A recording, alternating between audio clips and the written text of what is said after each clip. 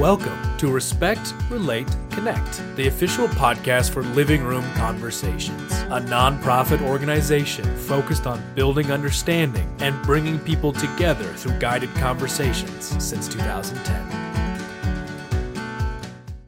Welcome to this month's episode of Respect, Relate, Connect, the official podcast for Living Room Conversations. I'm your host, Stuart Fletcher, and I'm honestly really excited about today's guests. But before we get to that, I'm going to give a little bit of background on the organization itself. Living Room Conversations is a nationwide nonprofit that offers a simple, sociable, structured way to practice communicating across differences. Rather than debating or arguing with people, we take turns to share, learn, and be curious about what other people are trying to say. We create conversation guides, host events, and work with partners to bring communities all across the country together and to heal all the social divides that we can see popping up nowadays. But now on to our guests. With me today are Manu Meal, CEO of BridgeUSA, Jessica Carpenter, Chief Marketing Officer for BridgeUSA, and one of my good friends and probably the funniest person I know, Dennis Whitley IV. And I made sure I put the fourth in there. That's in your official title, so I didn't want to leave that out. So we're going to jump in with an introductory round. If you guys have the conversation guide that I sent you in front of you, we can kind of reference that, and it'll be the first round introductions. We're each going to go around and answer these 4 questions: your name, where you live, and what drew you here, and if this is your first conversation. And I'm going to ask for Manu and Jessica if you guys can tell us a bit about the work you do with BridgeUSA, just so our listeners can know. And we'll kind of go in this order. I'll go first, and then we'll go to Dennis, and then we'll go to Jessica, and then Manu, and then that'll be our cycle there. So my name is Stuart. I live here in Utah right now. I'm going to Brigham Young University. I'm right at the edge of the Rocky Mountains, so that's really fun for me. I am the social media manager for Living Room Conversations, and so because of that, I've been in several conversations, but this is the first I've had with my friend Dennis and all of you guys, so I'm excited. Awesome. Great introduction, Stuart. Hi, everybody. My name is Dennis. I am a software developer based out of Washington, D.C. This is my first conversation, but hopefully not my last, and I enjoy long walks on the beach. Hey, everybody. Thank you so much, Stuart, Dennis, for having us on. Amazing organization, Living Room Conversations. My name is Manu. I help lead BridgeUSA with my friend Jess Carpenter and some other amazing friends. I'm based out of San Francisco. And I'm kind of boring and just like to read, beaches are all right, but just like to read. That's my jam. Hi, guys. I'm super excited to be joining you for this conversation today. My name is Jessica. I am from Arizona. I currently live there. I was born and raised in Arizona. I got involved in Bridge because I didn't really know where I stood when it came to politics, but I knew that I wanted to learn from other people. So this is kind of like the culminating spot where I've found out how to do that. And I really enjoy traveling. I've been able to do it a lot more with work, which I'm super grateful for. But yeah, traveling is one of my favorite things to do. We almost had the time zone bingo. If either me or Jess had lived just a couple states east, we would have had all 4 time zones here. Dang, because we got both coasts and then us here kind of in the Southwest Rocky Mountain states represented. Remind me next time I'll find us a central person. I know. Unfortunately, the statistics are against us because there literally aren't that many people out there. You should have got me before daylight savings. I could have been our mountain time. Oh, next time. I missed this, but Dennis, where are you based? Oh, Washington, D.C. Okay. Interesting.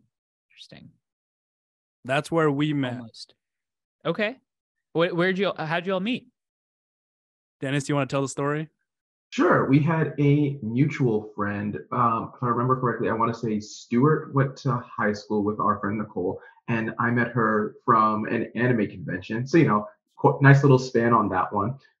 Nicole and I wound up hitting it off and became friends. And down the line, we actually got a chance to meet Stuart. I think he was in town visiting from Utah one time.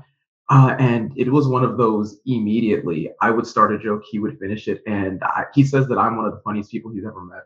That's because he can't meet himself, and he'd know that the feeling is very mutual there.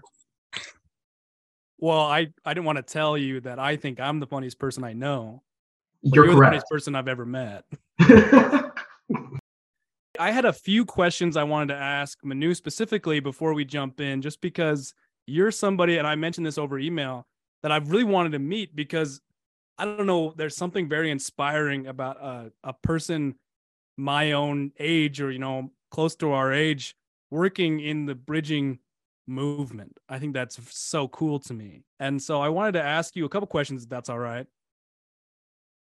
I was reading in your Forbes 30 under 30 segment that you were inspired to start Bridge California after like Milo Yiannopoulos came to the University of California, and there was that big violent reaction to it. In the several years since, has there been another event that has inspired you to like redouble your efforts in the bridge building space?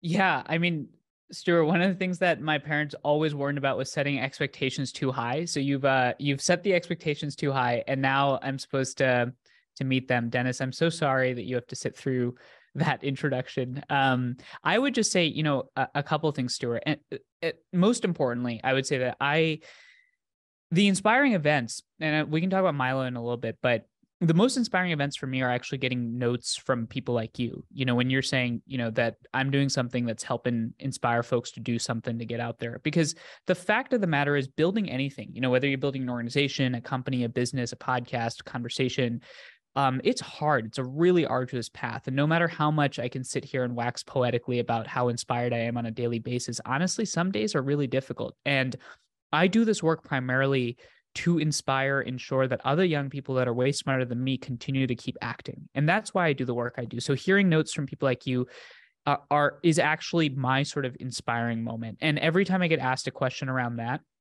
I always try to reflect on what is the most recent point of inspiration. And actually, honestly, your email was the second most recent point of inspiration.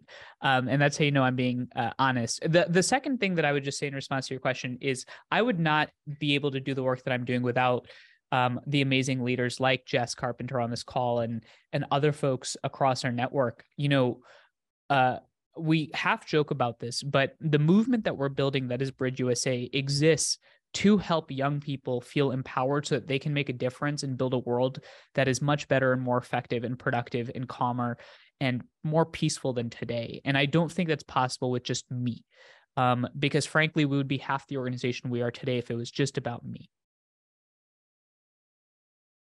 And I have been given the privilege of seeing that kind of movement firsthand. I actually have been to several Bridge BYU events here in my community.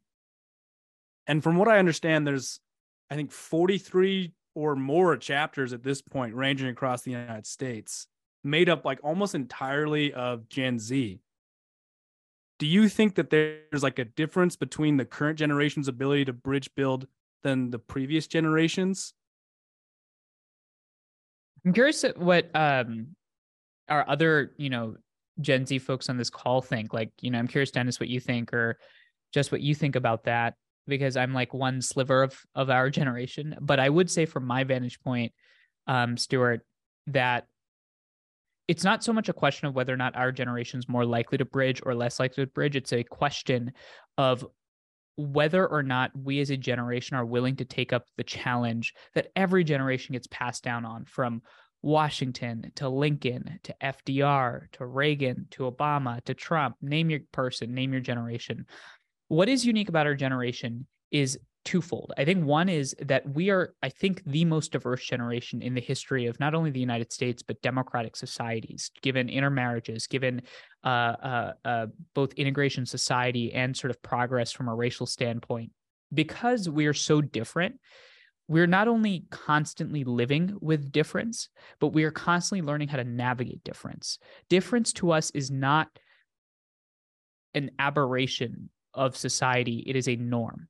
I think the second reason why our generation is uniquely equipped for this work is because if we don't get our act together, I think this democratic experiment fails. I think we're at a point where we need our temperament, our mindset, the notion that we have to listen to each other. We have to put aside party labels to put the progress of the country ahead of us. We have an ambitious, amazing democratic experiment that requires us to live up to the moment. And I think our generation is uniquely equipped to do that. The fact that you're hosting this conversation in Utah, the fact that you visited our chapter at BYU is just one example of the fact that people in our country and our generation are getting involved and getting active. And I know I've definitely seen in my own life, every person to some degree is politically active, where I don't know if that's always been true. Well, I know Jess would have a lot to say on this.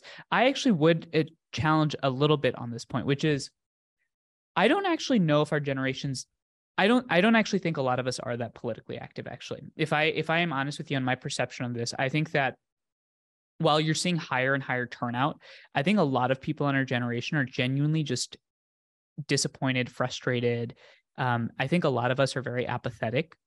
I think a lot of us are trying to figure out what this whole democracy thing even means, why getting involved does anything. But to your point, I think we feel that call of service.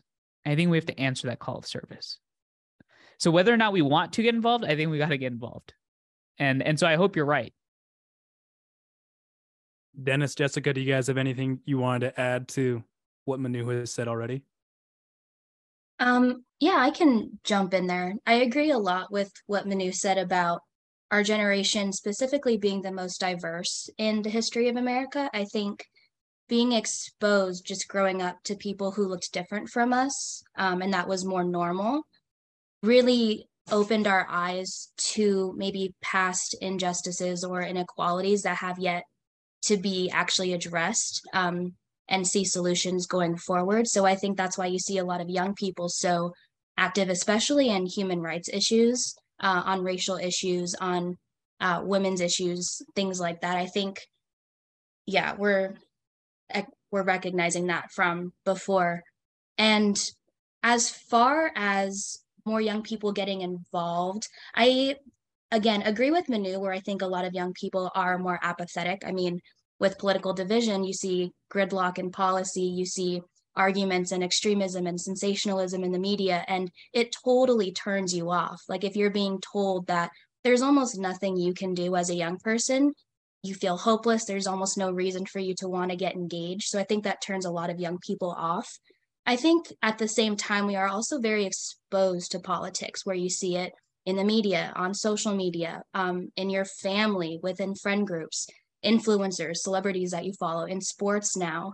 And I think it's hard for us to get away from politics. Whether or not you actually participate is a different story. But I think that's why a lot of people, or it can be perceived that a lot of young people are getting more active, is because it's kind of thrown at them in every direction. And you almost have to decide where you stand on like every issue, which is also very stressful. What do you think, Dennis? I'm curious. Tough act to follow with both of you two, but I think that you guys have made some stellar points. I think one of the major things. Is my mic working? Yeah, I can hear you. Okay, just making sure. Sorry, the symbol wasn't adjusting for a second. But yeah, I think Manu and Jess made some stellar points, and I think one of the biggest things being about young people both being more exposed but also less active is an interesting point that I think that I concur with. I think that because of the fact that from a much earlier age, we're bombarded with a lot more, like, I guess I've got my nieces and nephews who have their own tablets and stuff, like from a much earlier age than I ever did. They're online and their parents do the best to moderate them. And to the best of my knowledge, I don't think I've seen them watching too much crazy stuff yet. But for my sister, who is starting high school and things like that, she's like a lot more active on social media and will sometimes come up to me and say, what do you think about X, Y, or Z political issue? And I'm like, where did you hear about that? TikTok. And it is kind of an interesting thing to see people that are much younger, that are much more aware to an extent, but at the same time, incapable of actually acting upon the knowledge that they have, and are in some cases also only presented with a single slice or slide of the story based off of whichever influencer they happen to be following or whoever happens to be shaping the narrative that they're getting it from. I think that for me, a personal thing that I enjoy researching is like digital literacy. We're at an age where we have a lot more access to digital information and a lot more information than ever before. But oftentimes it comes too late how to discern what's good information, how to go against your own beliefs, how to say, am I believing this because of the fact that it's what somebody I trust told me, or is it because of the fact that this is something that makes sense to believe? And I think that going back to what Manu and Jess have both said, finding a balance between the two where we have access to more people, but actually using it to engage with people in a constructive manner is something that I think a lot of people are trying to get into in Gen Z. That is like where we're seeing a lot more, I guess, I don't want to say friction, but where it is that people are having trouble actually getting out of their own echo chambers and finding people to have conversations with. Well, and thank you, Dennis. That is a perfect segue into kind of the conversation around living room conversations, because our entire point as an organization, and similar with BridgeUSA, it's similar to any other bridging group out there, is that we have found that people desire connectivity and that they desire finding common ground, but they don't have the outlet or the structure to do so. Lots of the time, when, like you mentioned, your echo chamber is only one thing. And so when you are exposed to something outside of that, it's like a shock to your system. It surprises you. It throws you off. And when you're not integrated with people who think differently than you all the time, you start to think that people who disagree with you must be crazy, because you don't see that all the time. So I want to go into kind of our living room conversation here today. We are going to talk about the guide, The America We Want to Be: Founding Aspirations, which is one of my favorite guides. Throughout living room conversations, we have over 170 different conversation topics that you can choose from. And they range from politically divisive issues to just social issues that we want to talk about. Even I just had a conversation about humor the other day. Nothing to do with politics. It was just a cool way to connect with people. And so we're going to head into this guide, The America We Want to Be. And the first step we're going to do is we're going to read the conversation agreements. If you turn back to the guide that I sent out, right underneath the introductions is the conversation agreements. It's 6 little bullet points. They operate as kind of the guidelines for how to have a civil conversation. And we're going to go through, and I'll read the first one, and then Dennis, if you'll read the second, and then Jess the third, and then Manu the fourth, and we'll go around, and we'll hopefully all agree to live these 6 guidelines, at least for the duration of this conversation. And I invite everyone who's listening to think about each of these and find one to focus on while we go through the rest of our conversation. So the first one is be curious and listen to understand. Show respect and suspend judgment. Note any common ground as well as any differences. Be authentic and welcome that from others. Be purposeful and to the point. Own and guide the conversation. So all 6 of those have been identified by our dialogue experts as 6 different quadrants that, when not followed, cause conflict in conversations. And so I'm excited. You guys all agree, right? Stuart, it would be really funny, man, if we just started disagreeing on the conversation agreements. We didn't get past step 1. I should have thought of that beforehand. You should do a blooper episode where we just debate the conversation statements. Actually, I've pitched the idea of having a conversation about each agreement, because I think that'd be interesting. But I don't know how you would have that conversation if you don't agree to have the conversation. So we're going to head into round 1, which is a little bit more introduction, getting to know each of us a little bit more. And I'm going to read it out. Each participant can take 1 to 2 minutes to answer one of these questions. What are your hopes and concerns for your community and or the country? What would your best friend say about who you are and what inspires you? What sense of duty, mission, or purpose guides you in your life? So again, we'll go in that same order. I'll go first, and then Dennis, then Jessica, then Manu. So to answer, I'm going to go with the first question. What are your hopes and or concerns for your community or country? Whew, that's a heavy question. I feel like you could have a whole conversation just about that. I have always felt a very deep intrinsic love for the United States. My father comes from literally Mayflower stock. Like, he is as old an American as you can be. We're not that old of a country, but he can trace his lineage all the way back. He had people fight in the Revolutionary War. He's had people in every state probably at this point. But my mom came here when she was 18 from Guatemala. And so she has an exact opposite perspective and relationship with the United States. And I loved learning at both of their feet. My dad has a very idealistic, hopeful perspective on what America is to him. He went to school in Boston. He grew up outside of New York. He has this almost Americana filter when it comes to understanding our history. And it's beautiful. And I love the way he sees our country. And it's interesting to hear my mom say things from her perspective, of a country that has, been somewhat under the boot of the United States at times, a country that has none of the privilege the United States has, a country that has almost nothing in common culturally, not even the same language. One of my hopes for the United States is that we can find a balance between those two perspectives, between an idealistic, hopeful version of the United States and a more maybe realistic, sometimes negative version.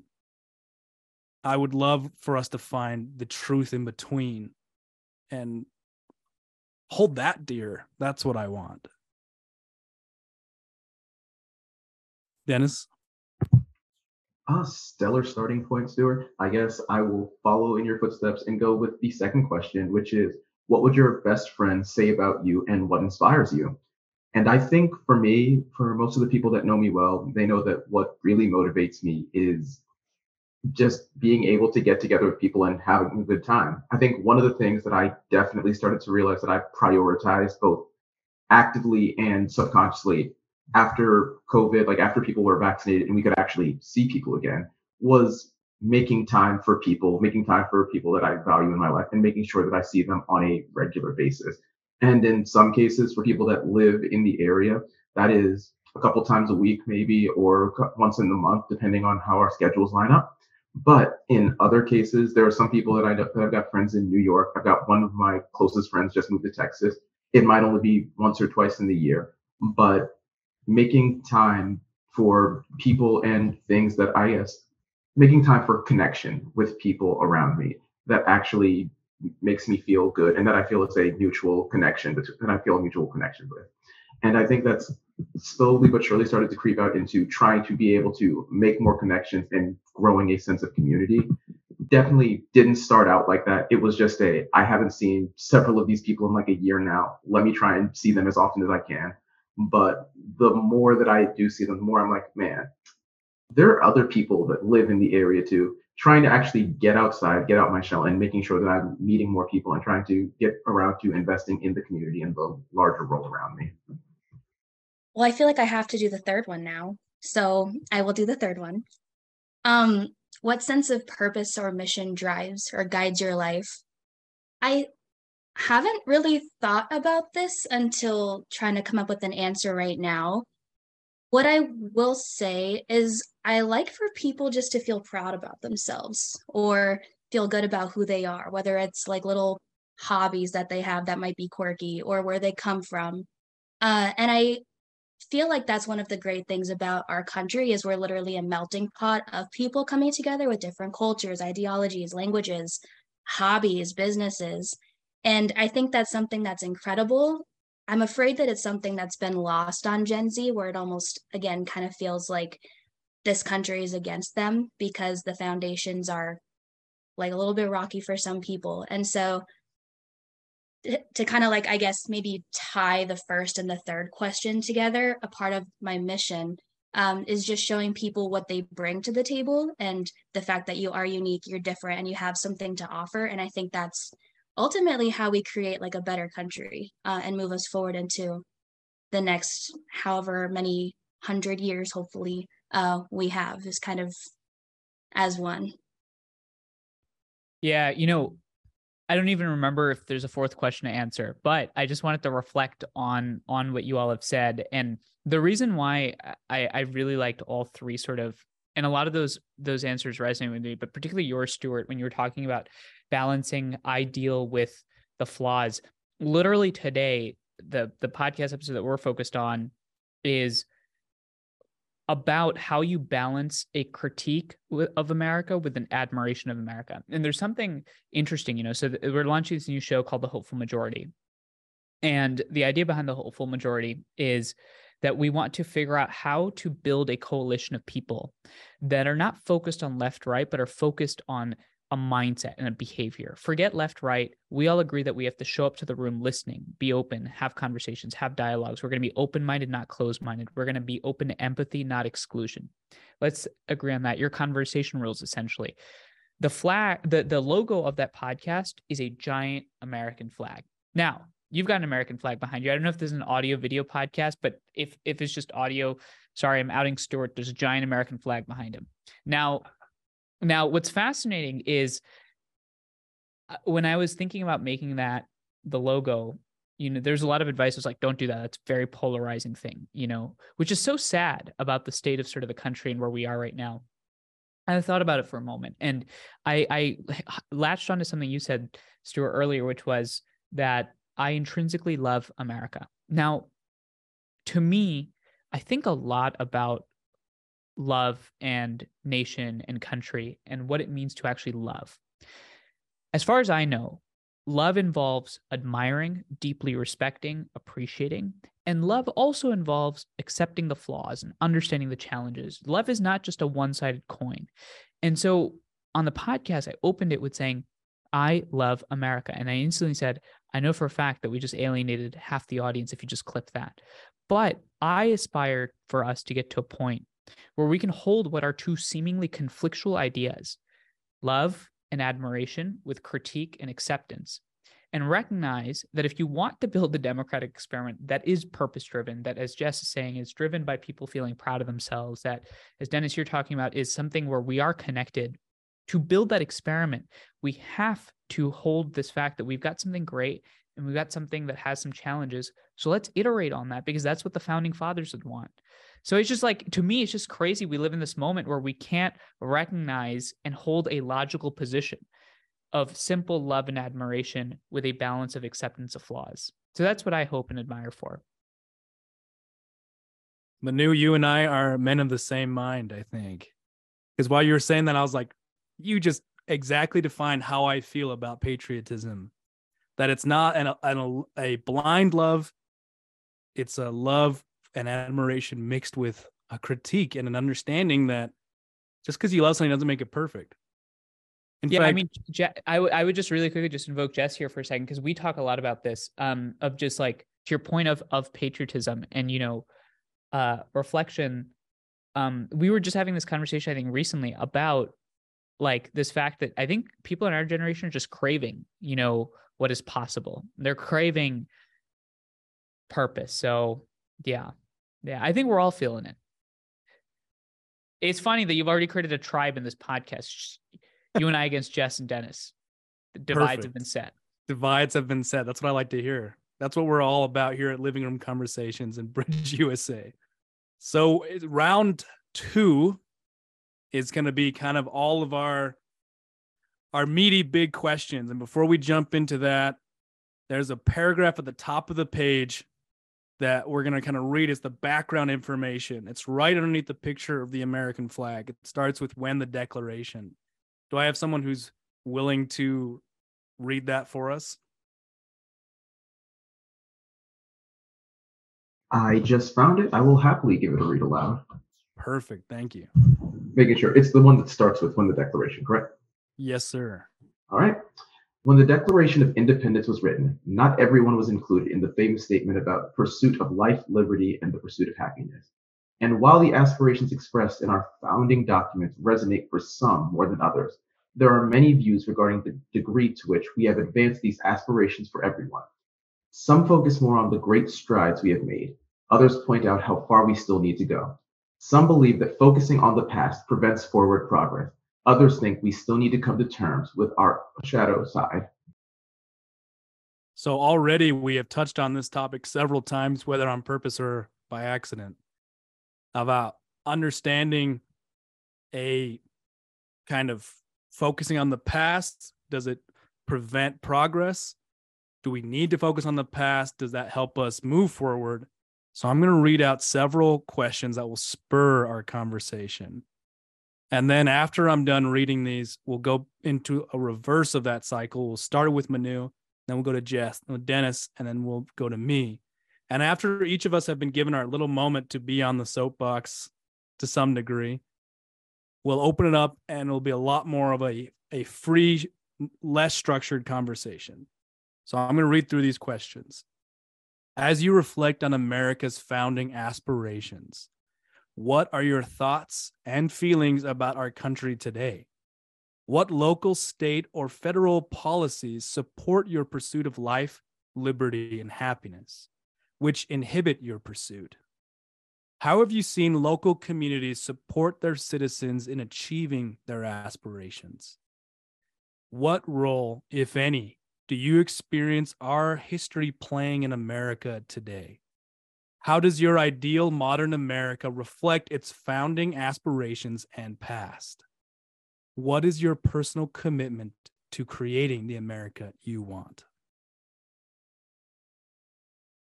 And then Manu, you can take any of those that you want, and this is your time. I like it. Now I have choice. I now have the freedom of choice. I would probably take the first question, which is, I think, just how do you feel about the country or the state of America? So this is going to sound incredibly naive to probably anybody listening, but I feel fantastic.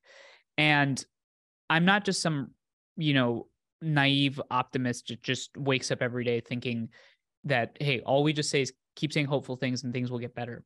But here's why I specifically have the perspective to keep going and feel fantastic about where we can be as a country.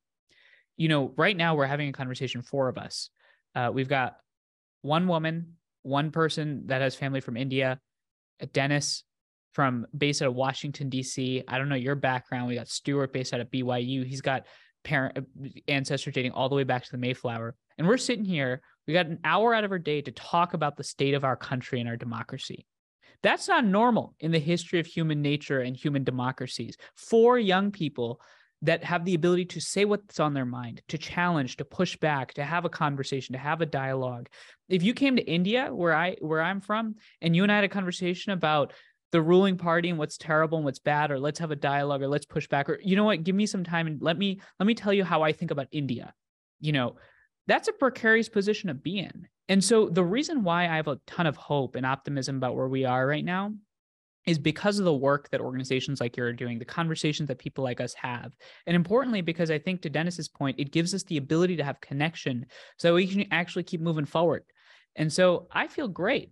This is a privilege to be here, to have the chance to talk and answer the questions that you're asking. I think it's amazing. And I think we got to preserve that, protect that, and push that forward. So that's how I feel. I like that answer a lot. I'm going to kind of, I think, play off of it a little bit in mine. I'm going to answer how does your ideal modern America reflect its founding aspirations?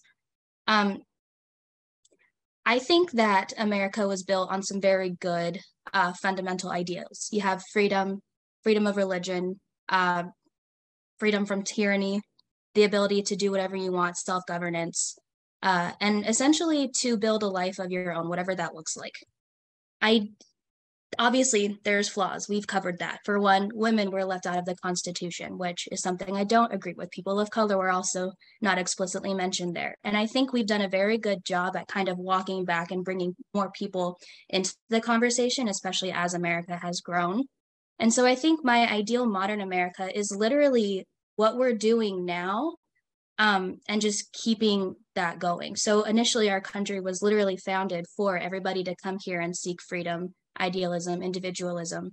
And I think that by still pursuing that and recognizing where that comes up nowadays, by more people having the ability to vote, by giving more people opportunities for education, again, for opening up businesses, to marry who you want, to do what you want with your family or your body or your career. All of these things are things that I think the country was meant for and founded for. There's been a lot of rocky like barriers and things that we've hit along the way of reaching that aspiration. But I think that the ideal of modern America is when we finally do reach those aspirations, and when we recognize that we do, and then keep adding it wherever we've maybe not hit all of our like targets that we wanted to. Stellar points, Jess. I think Jess and Manu both make some very strong points that I really agree with about the general trajectory that America has taken. But I'm gonna play devil's advocate a little bit and actually just say, while I do believe that we've done a great deal in the just over 200 years that we've had, I do think there's still a lot of work to be done. For me, I think that the biggest issue that the country faces is due in no part to the citizens so much as it is just the structure itself, in that we're incredibly reactionary when it comes to most things as opposed to being proactive.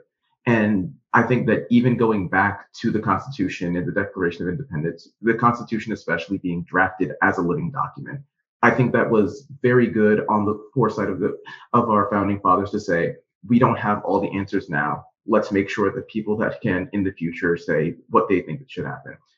At the same time, though, it's also kind of feels like a case of, all right, something fell in the cabinet, but I got it closed quick enough that it's going to be the next person that opens the cabinet's problem. And, I think that on the scale of a country, it is one of those things where, because that's how things were started to begin with, this kind of kick the can down the road mentality has kind of become an issue that as we are quickly approaching the end of a road, at some point, somebody's going to have to either pick up the can, kick it off the cliff, or turn the other way and say, maybe we should kick it somewhere else. And while I do think that we have made strides there, I do sometimes wonder whether or not we actually are going to bridge the divide before we kick the can off the cliff, so to speak. To throw my kind of hat in the arena, I am a viciously optimistic person. I try to be as optimistic as I possibly can. Not always, obviously, but I firmly believe that there's no better way to live than to give people the benefit of the doubt and try to see the best in every situation. I wanted to look at, what is your personal commitment to creating the America you want, which is the last question. Because I am also a man who firmly believes in the practical application of theory. I had a friend once who'd always say, he said this like all the time. He says, goals without action are just dreams, which I love because it motivates me to do something, to put things into action, to actually make a tangible difference. What is your personal commitment to creating the America you want? The thing that I always think about, which is my kind of career goal and the trajectory that I've set my life on, is that I am hoping in some way, I haven't created exactly the way yet, but I am hoping to work with, help, and bring some kind of respite to the Native American population of the United States.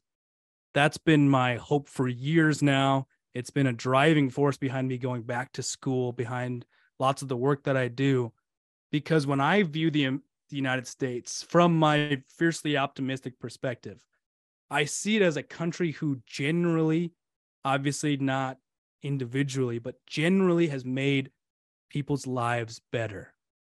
Has made people's lives better here in the States. Almost every single group, whether it be racial or gender or whatever, however we want to divide people up, almost every single group has had their lives improved by living here in the United States. I've seen it in my own family, from my own cousins who have painstakingly immigrated from Guatemala to here to be able to live a better life.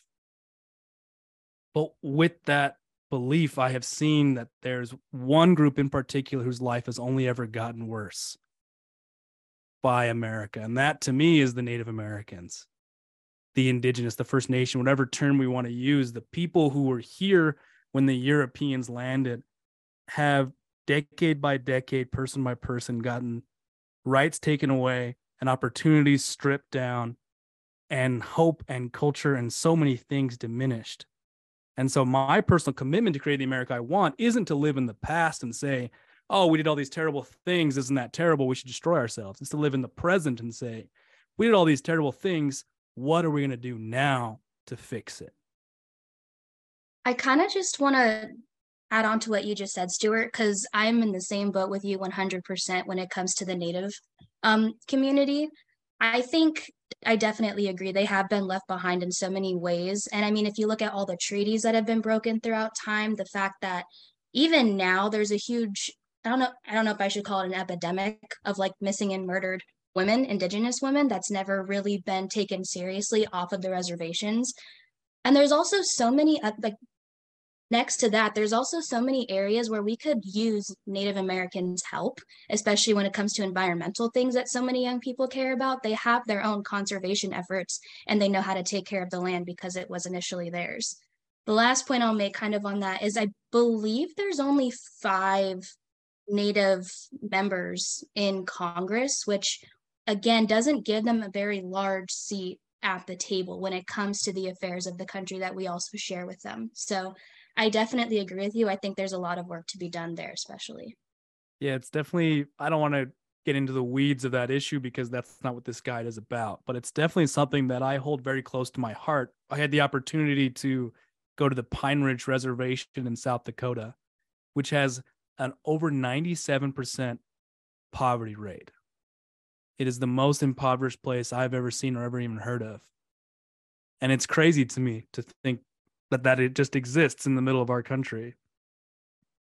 But to change the topic slightly, I was curious about what Dennis was saying, because you were kind of pushing back, I guess, against the more optimistic view of on modern America. What in your life have you seen help you come to that perspective? I think for me, one of the things is that a major influence growing up was my mother. She was involved in the education system for most of her life. And when she got out of the classroom proper and was still involved in education, she wound up actually leading a half state, half school, what do you call it?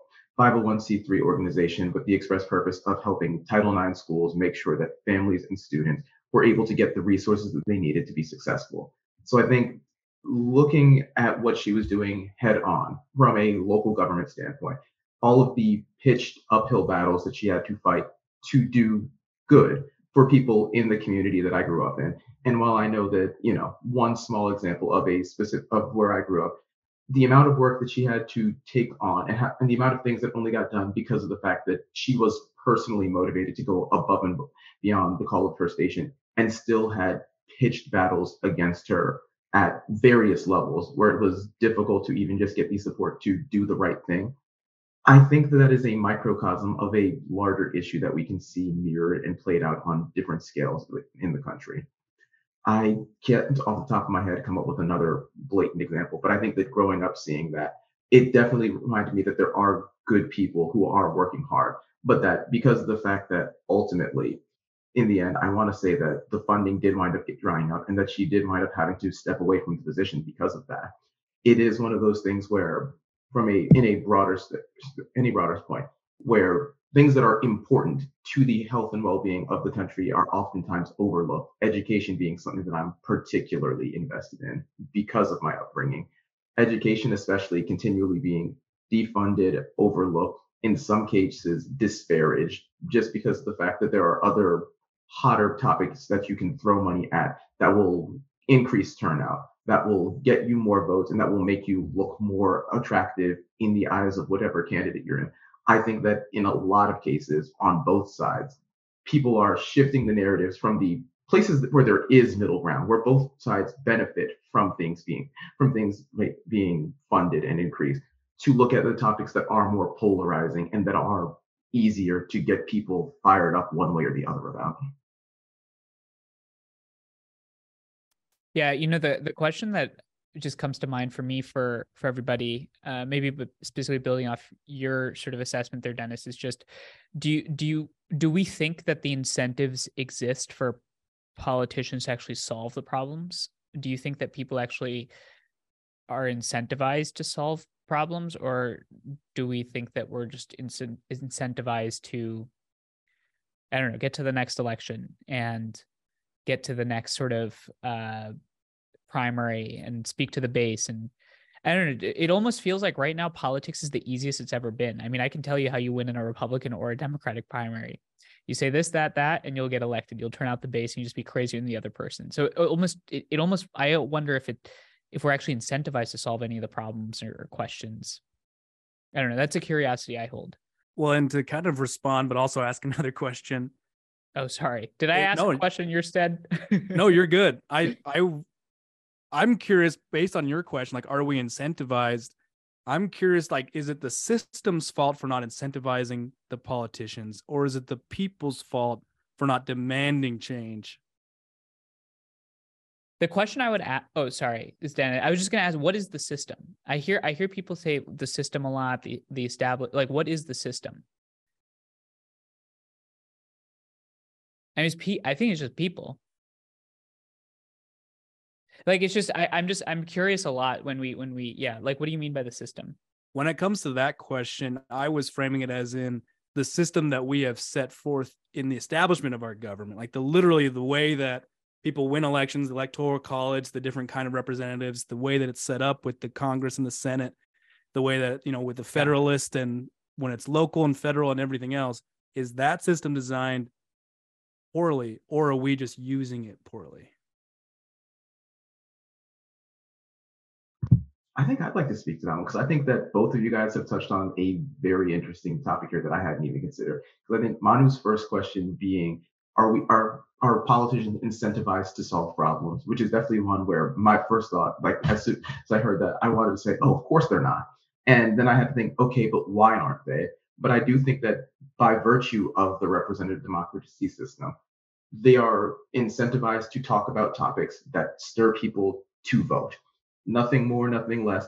They can tune out after that. But if they're incentivized to get up for one day out of the year or to request the ballot to mail in, then they've done the portion that actually matters to them in order to keep their job.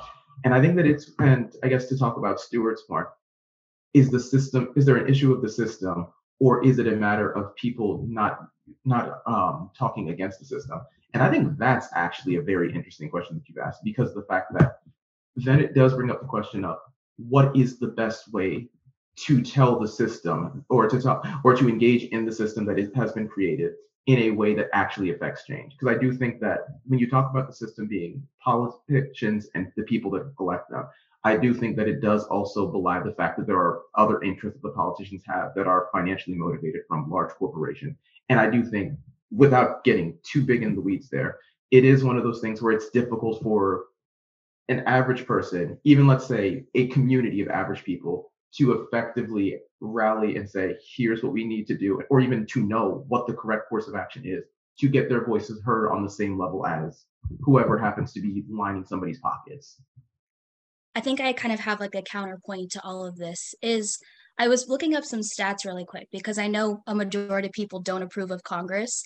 81% of people disapprove of the job that Congress is doing.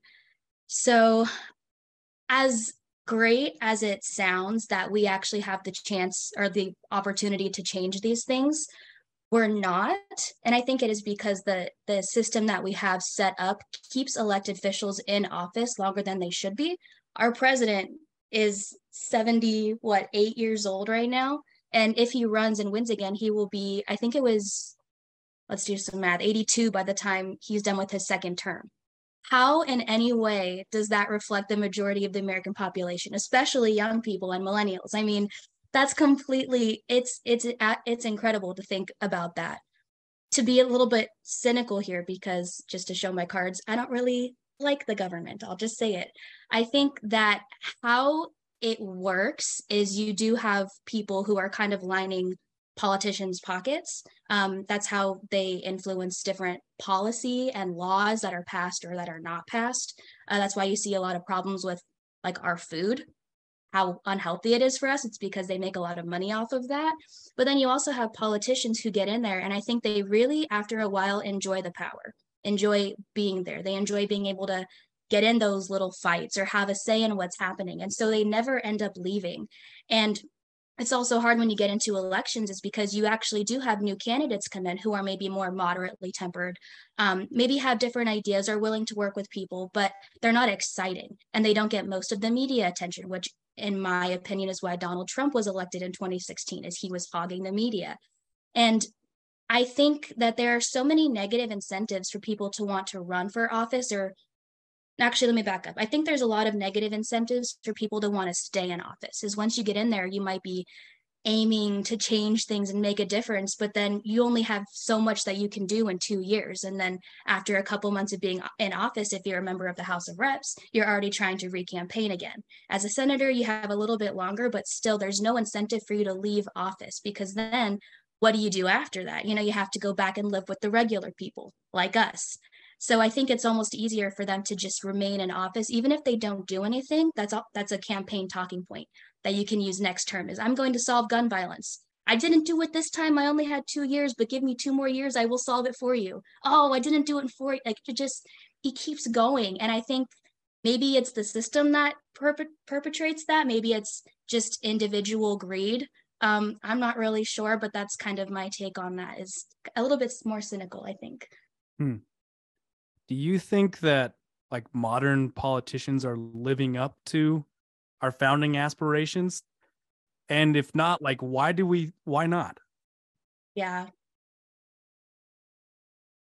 I think a lot of them have almost a savior complex, where they get in hoping to help bring in other voices, and make space and make change. But again, I think they do it for points, not because they see us as one unit, and as one unit trying to move ahead. I think, and this is my own speculation, and I'm coming up with this right now, but I feel like they might see it as multiple different moving parts, not one part of a big picture, which is also why a lot of politicians, that's also why polarization is such a thing, is they see each other as opponents instead of team members. Like, we might disagree, but we are working on the same team, and the team is America. The team is the US. So I think that might be a little bit lost nowadays. I will say that there are people who are in office for the right reasons and who are trying to strive toward living up to those American ideals. We just don't hear from them as much. I think Dennis, Jess, I think you guys are making fascinating points, and honestly, this is like the sixth conversation of the day, and you're getting me totally unfiltered, which I think is exciting. This is just a cool. I'm learning a lot actually from how we're thinking about some of these things. There's just sort of 2 things I would just add, Stuart, and I like your definition of the system. I just wanted clarification on what you mean by that. 2 things. I think the first is kind of to Jess's notion of what are these people actually there doing? You know, what is their purpose? Are they the right people? So I, for a very long time, used to have this perspective that, like, we just need the right people in office, right? We just need the right people in office. And then we got to meet a lot of them. And honestly, most of them are fine. They're fine people. They're nice. They're kind. They're just like us, honestly. They're like you and I. I would not be surprised if, you run for Congress one day, right? I don't know if that's what you want to do, but I totally urge it, because maybe you're the right person to do it, right? But they're just like us. And I think the question becomes, why does it seem to be that as folks enter a system, they come out different, or it shapes their incentives? And I think a lot about the incentive structures. And I think that right now, I think we as people have a significant role to play in this equation, because we do a lot to say that it's their fault, or it's that system's fault, or the establishment's fault. And yet at the end of the day, if you think about it, we still have the ultimate voice at the ballot box. Now, of course, there's a lot of nuance to that. Of course, you could say that your vote counts less in this area, your vote counts less in that area. But the fact is that it is our watch. It's happening on our watch. I don't think you can abdicate responsibility. So I don't necessarily disagree with Jess. I just think that we have to remember that it's not like these are different people. I think a lot of them are honestly similar to us. I think they have the same aspirations, dreams, they have families, they want to care for people.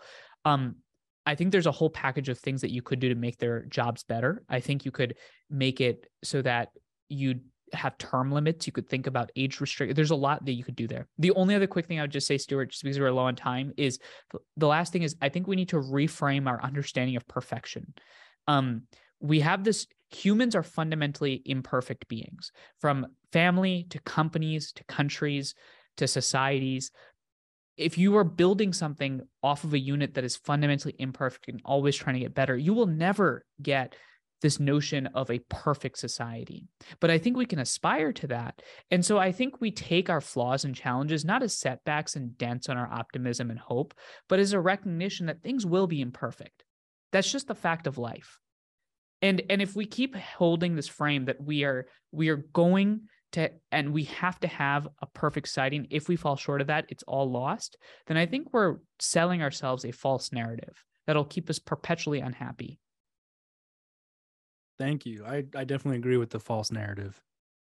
There's a quote, and I know we're basically out of time here, a quote that I love by Robert Caro, who's a sociologist. He said, "Power doesn't corrupt, power reveals." We've bought into a narrative that people in power become evil, but he posits, and I agree with it, that people in power are just given the influence and the ability to show who they really are. And so people, when they're given enough power and they're a bad person, then that'll show. But if they're a good person, it'll show too.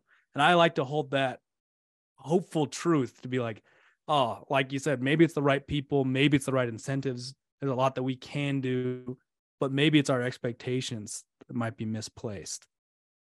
I really appreciate you guys all being here. I would go for another hour if I could. And I want to quickly close with this last round. It's the reflecting on the conversation round. We'll just go with one of the questions, and we'll just each go around very quickly to answer that. The one question is, in one sentence, share what was most meaningful or valuable to you in the experience of this living room conversation. And I can go first, and then we can go back to that original order. To me, I just loved hearing from all these different perspectives on what is America right now. Usually we talk about America in the past tense, but I really liked what Dennis was saying about a reactionary America, that maybe we aren't as proactive as we think we are. Maybe things weren't put in place as much as we want them to be, and we often just kind of react. We push the buck down the line and hope that somebody else will actually solve the problems. And that was very interesting to me. It makes me inspired to think of what I can do to make sure I never do that. I think for me, I think everybody had some stellar points. And I think one of the ones that really came across to me strongly was the idea of what are the metrics that we should be using to measure the success or performance? What is the meter stick for an effective system that is trying to accomplish whatever it needs to for its people? I think that this discussion really did kind of give me an epiphany on what should we be using to measure the success for it, and how can we make sure that if that's our metric for success, what inputs can we as regular people do in order to make sure that we are continuing to steer our politicians in the direction that we believe the country should go in. And I think that overall, despite the fact that I hope I didn't come across as incredibly doom and gloom, but it is one of those things where I felt like it gave me a bit more of a realistic approach, where it would be like, oh, okay, here's a thought, here's a metric, and here's a pragmatic step that we could take to engage in order to lay the path forward.